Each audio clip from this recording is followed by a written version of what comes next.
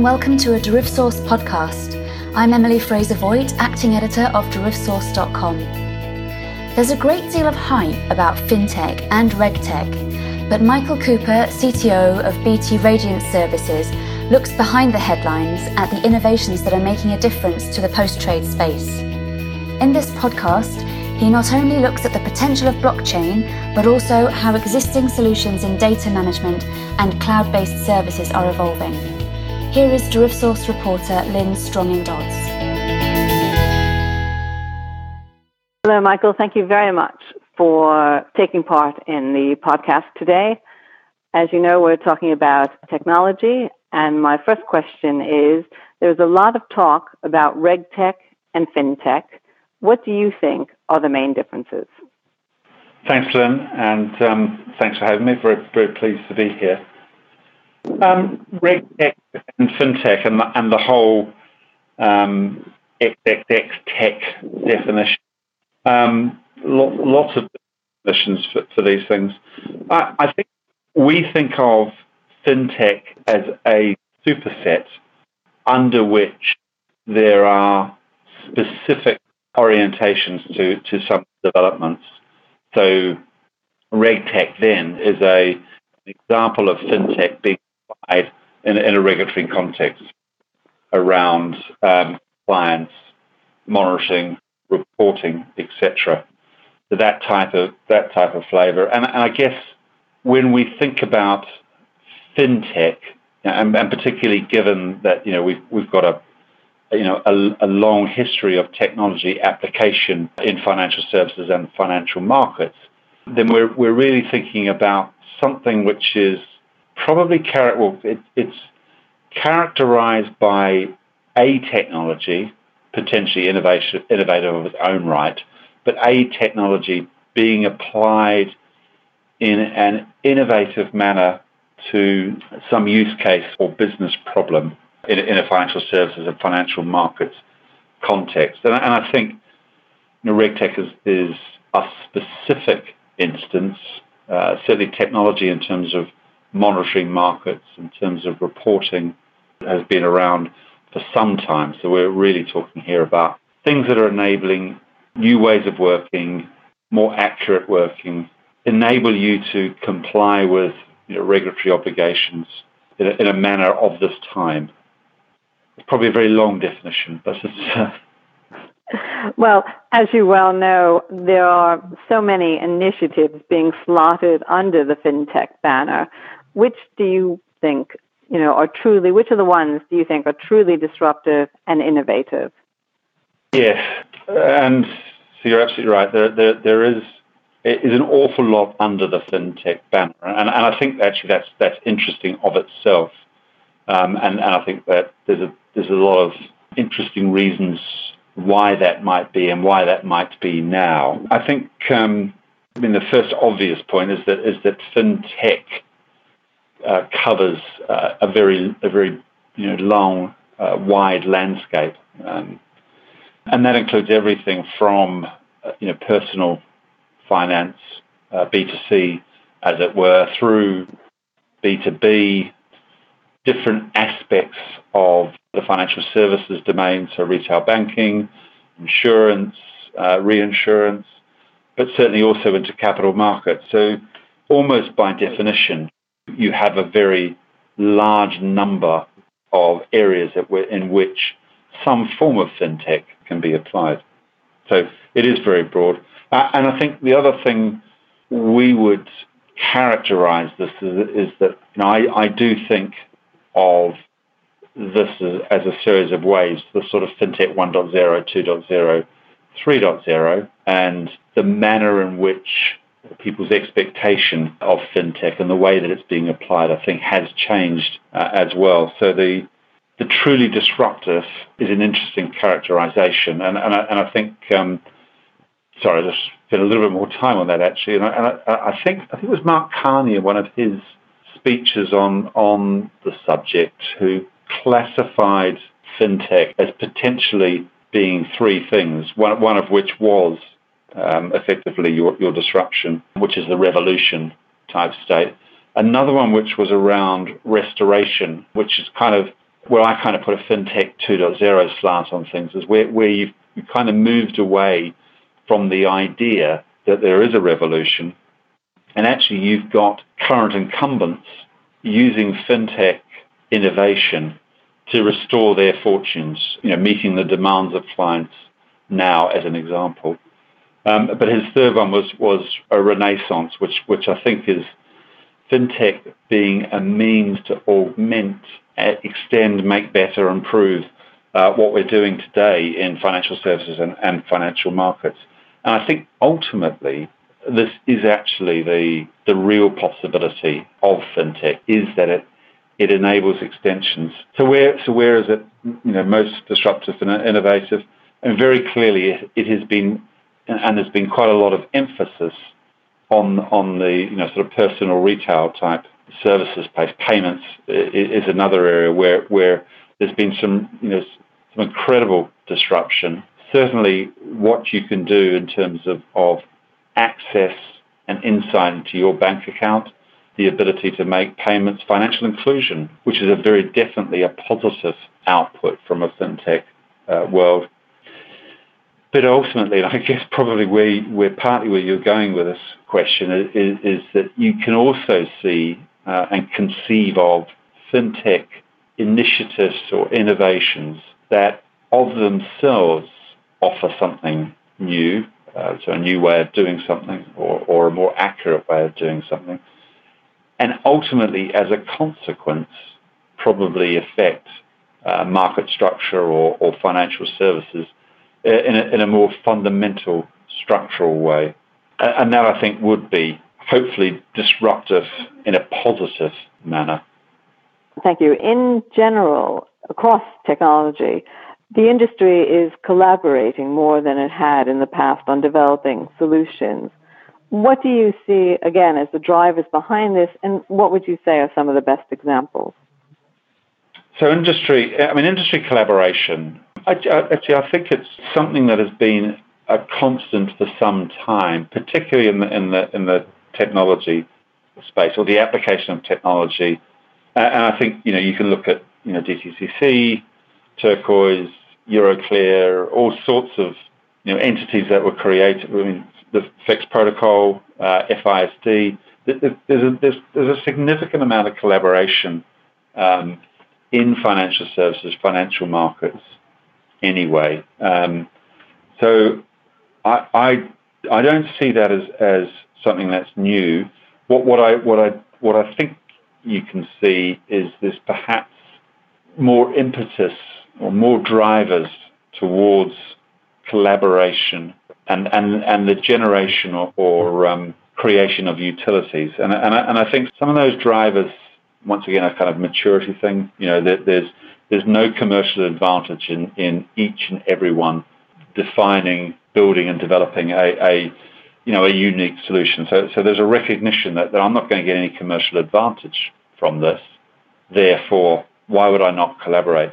And part of that is that whereas you may have built something, done it yourself, as it were, previously, the kind of development agenda which certainly most market participants have got, and indeed I think outside of markets and financial services generally, the development agenda is such that you're choosing what you're able to process and do.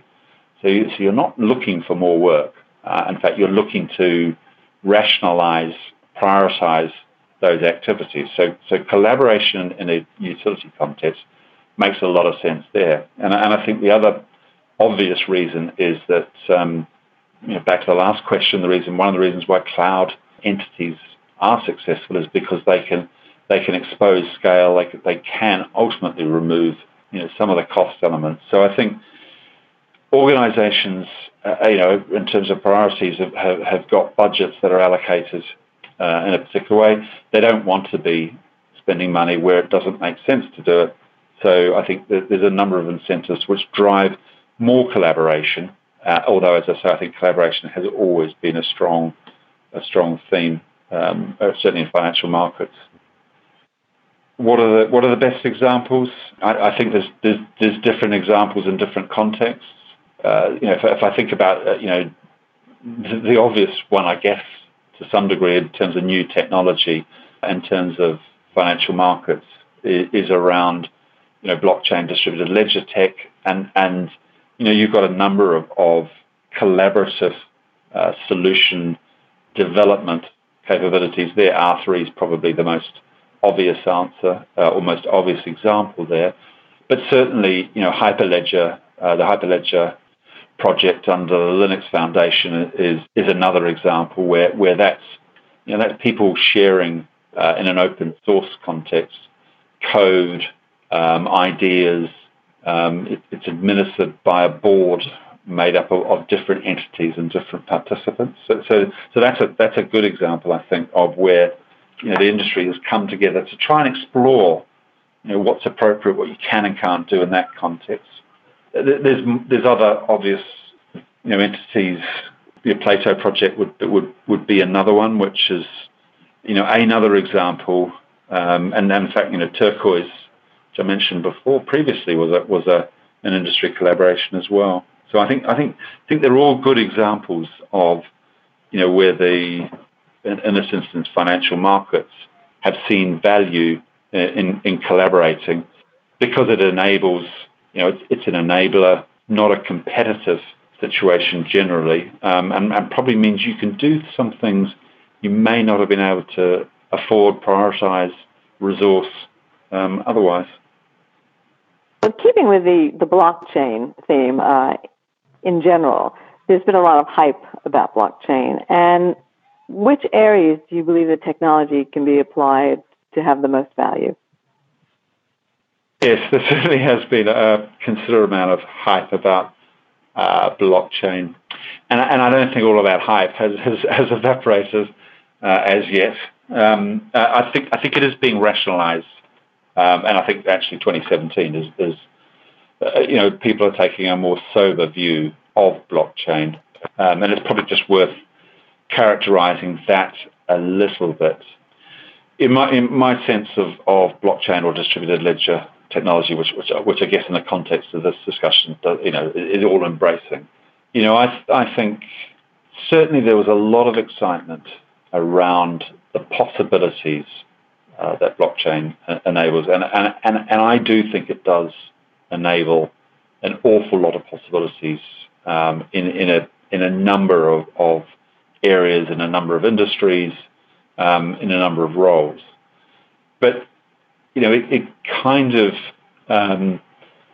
because of the manner in which it was first instantiated, or most clearly instantiated, which is kind of the Bitcoin blockchain, then it bypassed some of the sort of, the development stages, the rationalization, the sort of academic scrutiny, and it was built in the first instance in a fairly niche environment. Not all of the elements that were developed for that environment are necessarily applicable in other contexts, and I'm thinking financial markets here. So the particular consensus mechanism used for Bitcoin, I don't know that makes sense in a financial markets context. Similarly, some of the elements that financial markets context requires, was not considered for that instance. So I think there's been a sort of rationalization and a thinking around what is really required here, where is it meaningful, what do we need to do to develop it, and that's the sort of Hyperledger project, the R3 and many other activities as well. So just in a kind of timeline context, I have a strong sense that there is a smaller, but definitely a set of different projects, pilots, more than proof of concepts, that are being developed for the use of blockchain in anger, so in a production context rather than a theoretical or proof of concept context, albeit not necessarily at this point seeking to disrupt the technology foundations markets. So, and by that I mean, I can see certain entities who are developing a blockchain-based capability that will sit alongside of, or will augment or extend their current systems. But in the event that it's problematic, or heaven forbid it fails, will not disrupt the core business there. So I think there's and that to me is a maturing of the application of that technology. So where do I believe the technology can be applied to have the most value? I think there's actually quite a lot. I'm still a pretty strong advocate for blockchain, and I think there's a number of areas that it can be used. I think as a ledger, it's got numerous use cases. And that might also include things like identity, which probably pulls you towards something in the sort of probably the KYC type space. I definitely think. You can see some trade financing examples where what it's managed to enable is a capability where, and this is a real fintech type thing actually. So it's using that technology and developing a capability for a space where it actually didn't really make much sense. It was too costly, it was too hard, too difficult to do it otherwise. So it's meant that people have been able to expose business in that sort of trade finance space that they, the low end SME piece that they perhaps couldn't before. I do think there's a definite use case around in the sort of post-trade clearing and settlement piece for lots of reasons, not necessarily all the ones, and I don't necessarily mean the T0 type ones either. I just think certainty, clarity, not necessarily transparency, but because I think you need to have to be able to expose records in an appropriate fashion. So I do think there is and will be use cases around post-trade. And interestingly enough, I'm also of the belief that that Bitcoin is an example of a digital currency. I don't think it will be the example of a digital currency, but potentially in that digital currency or payments and digitization space, then I think blockchain's got a part to play there as well.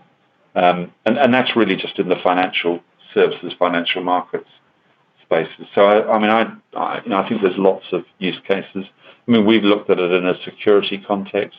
How do you secure logs and things of that ilk? There's lots of use cases.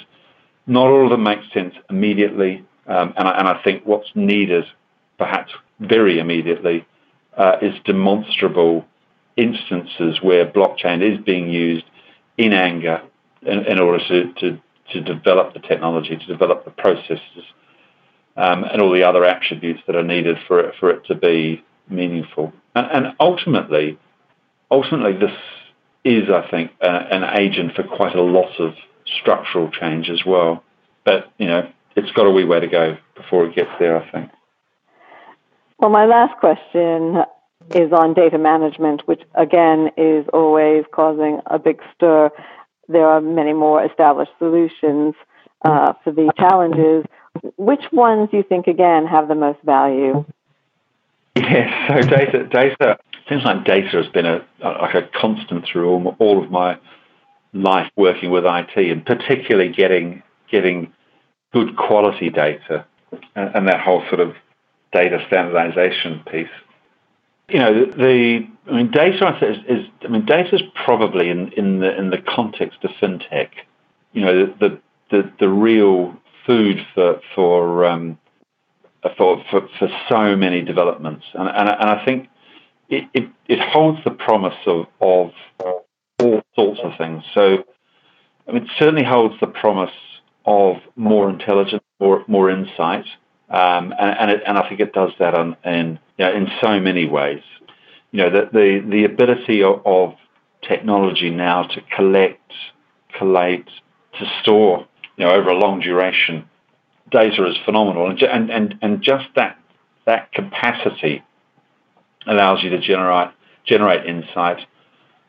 Certainly should enable you to be much more accurate about what you do. So personalization, all of those types of attributes. So I think the data-oriented or the data-based solutions are really quite exciting. And I look at some of the insights that people can get. You augment it with this is back to the sort of unstructured data and satellite imagery and things like that. You can know far more about current state currently or immediately than you ever could before as well. So there's all that dimension to this as well, and then two other dimensions to this which I think are really interesting, and certainly in what we do around financial markets and facilitating capabilities and solutions to market participants, then the sort of the machine learning piece towards AI is really quite exciting, I think. And I think that's got such a lot of kind of runway opportunity, because there's actually quite a lot that has to be done to really enable that across all of the possible jurisdictions, asset classes, etc., in which it can be enabled. So that's going to be a pretty constant exposure of opportunity, I think.